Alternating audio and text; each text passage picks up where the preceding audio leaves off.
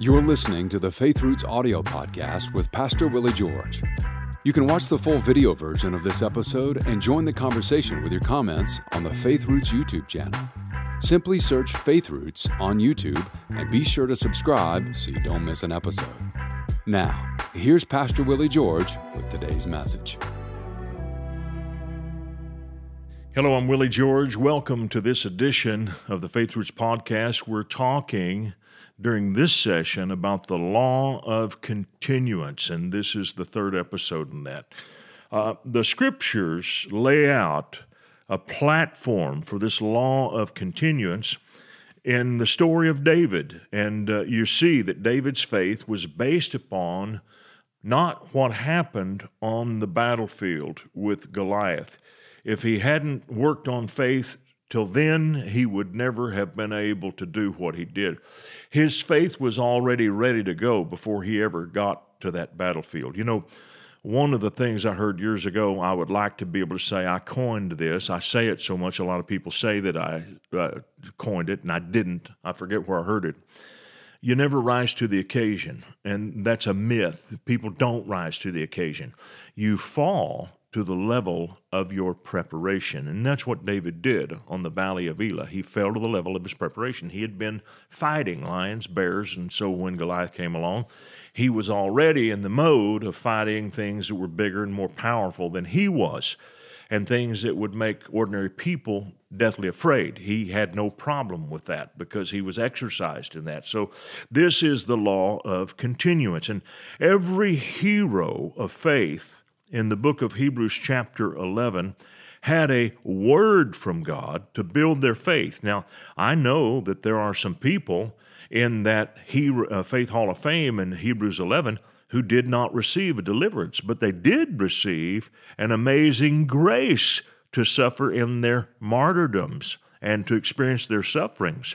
We see this in the life of Stephen. He was amazingly graceful, and it was his grace and peace that pricked the conscience of a young man named Saul of Tarsus, gave the Lord something to work with to reach this man. So when Jesus later appeared to Saul and said, "Is it hard for you to kick against the pricks?" meaning that he had issues of conscience even before. Where did that begin? I have to believe that it started with Stephen, with what he saw in Stephen, because there was something different about Stephen. Another thing about Stephen is Paul, I think, saw someone who was similar to him in that Stephen had amazing wisdom. The Bible says they couldn't resist the wisdom by which Stephen spake.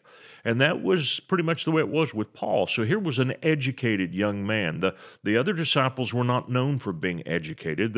Their enemies took note of them, that they were ignorant and unlearned men, but they'd been with Jesus. But Stephen couldn't be put in that category. He was brilliantly educated. And so he knew how to share his argument. Paul was touched by that. So this is continuance, and you see this continuance. 90% of the heroes of faith had a positive outcome because they had a positive word from God to lead them to that outcome. And so that's where all faith is begun. It begins with something that God has quickened to your heart. David's faith was based upon that. I think that David realized when he stood on the battlefield that he was a part of a much bigger conflict. You know, one of the things that the devil uses to discourage the people of God when a trial comes is people ask this question, why is this happening to me? And they personalize this thing that has come against them. Why did I get diagnosed with cancer? Why did I have this attack on my finances? Why did I have this thing come up in my family? Why? Let me tell you why. It's because you look like God. You're created in the image and the likeness of God. Satan can't hit God, so he comes against you.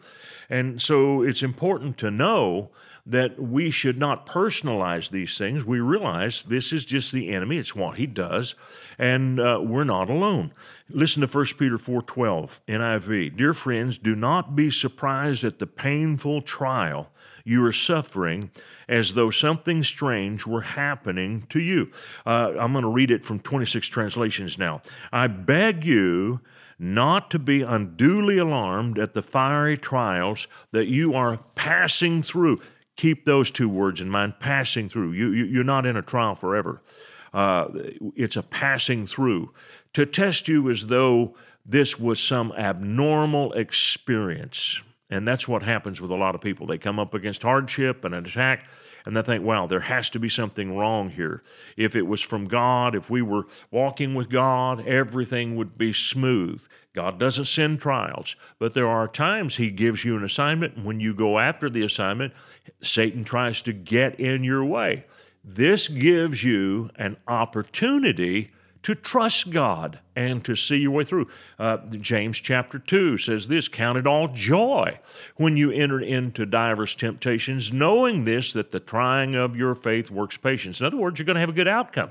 So that's what we're called to. Now, David had a platform for his faith. In other words, there was something solid that he could stand on to go and fight with Goliath. And I look at it, and I see 5 different platforms that David would have had to stand against the giant, any one of which would have been enough to kill Goliath. Any one of them would have been enough to know how to have faith and that God's blessing was on him and not on Goliath. So here's the first one. Goliath was not really a Philistine. He was a Philistine culturally, but not genetically. Goliath was a giant, which means he was of the Rephaim. Now, there is controversy about this. I do believe that fallen angels changed their form and that they were able to interbreed with human women, and they created races of giants to oppose the kingdom of God. Now, don't send me a bunch of emails and argue with me. My mind's made up on this, and it's neither a here nor there in the long run. But here's what is important. There is no mistake that any of the giants were called Rephaim. Goliath was technically a Rephaim. And the Rephaim have no resurrection. In the same day, the Lord made a covenant with Abraham, saying, unto your seed have I given this land and the Rephaim. So the Rephaim land belonged to the children of Israel. Isaiah 26:14, King James Version. They are deceased. Who is deceased? The Rephaim. They are dead. They are Rephaim. They shall not rise. In other words, they're no different than a beast. And so it's important here to understand that David's first 2 fights were not with human beings. They were with beasts who have no resurrection. The lion didn't have a resurrection. The bear didn't have a resurrection. So it's only fitting that his third fight is with someone who will never be raised from the dead. When he's dead, he's over. That's it. He does not get bodily raised, even to be cast into hell. He's done, and that's Goliath. And so he has no resurrection. That's found in Isaiah 26:14, and the word deceased there is really a proper name, and it is the word Rephaim. Goliath was a trespasser. Listen to this, 1 Samuel 17:1. Now the Philistines gathered their armies to battle, and were gathered together at Shochoh, which belongs to Judah. Plain as day. This is land that belongs to Judah. Third, the Philistines were covenant breakers. I want to read Genesis chapter 21, verses 22, 23, 24. Listen to this. It came to pass that at that time that Abimelech and Phicol, the chief captain of his army, spoke to Abraham, saying, God is with you in all that you do. Now therefore swear unto me here by God that you will not deal falsely with me, nor with my son, nor with my son's son, but according to the kindness that I've done to you, you shall do unto me, and to the land wherein you have sojourned. And Abraham said, I will swear. So when you come into the story of Joshua and all of the promises God made to drive out the enemies of the land, guess who's not on the list? Philistines. Why is that? It's because God had Abraham swear that he would not destroy Abimelech. It was only when the Philistines came at Israel and continually broke that covenant, and they were the ones who started it, they got in trouble. The Philistines were covenant breakers. Number 4, Goliath cursed the seed of Abraham. Listen to Genesis 12:3. I will bless them that bless you, and I will curse him who curses you. And so when Goliath began to curse the armies of Israel, he was violating a promise that God had made to Abraham. On that basis alone, if that's the only thing that he did, he was still in trouble. And then number 5, Goliath had no covenant with God. 1 Samuel 17, verse 26, here's what David said, who is this uncircumcised Philistine? There's a reason he uses that term. Circumcised people had a covenant, uncircumcised people did not. Who is this uncircumcised Philistine that he should defy the armies of the living God? This is not a racial statement. This man is challenging us concerning covenant things, but he himself has no covenant, therefore we have no fear of him. And this also tells me that David saw the bigger picture. The covenant was not something that he started. This was not a personal thing with him and Goliath. It was something that God had stated hundreds and hundreds of years before. The covenant had been set in motion. So David was standing on a very old promise and a very strong legal and spiritual argument.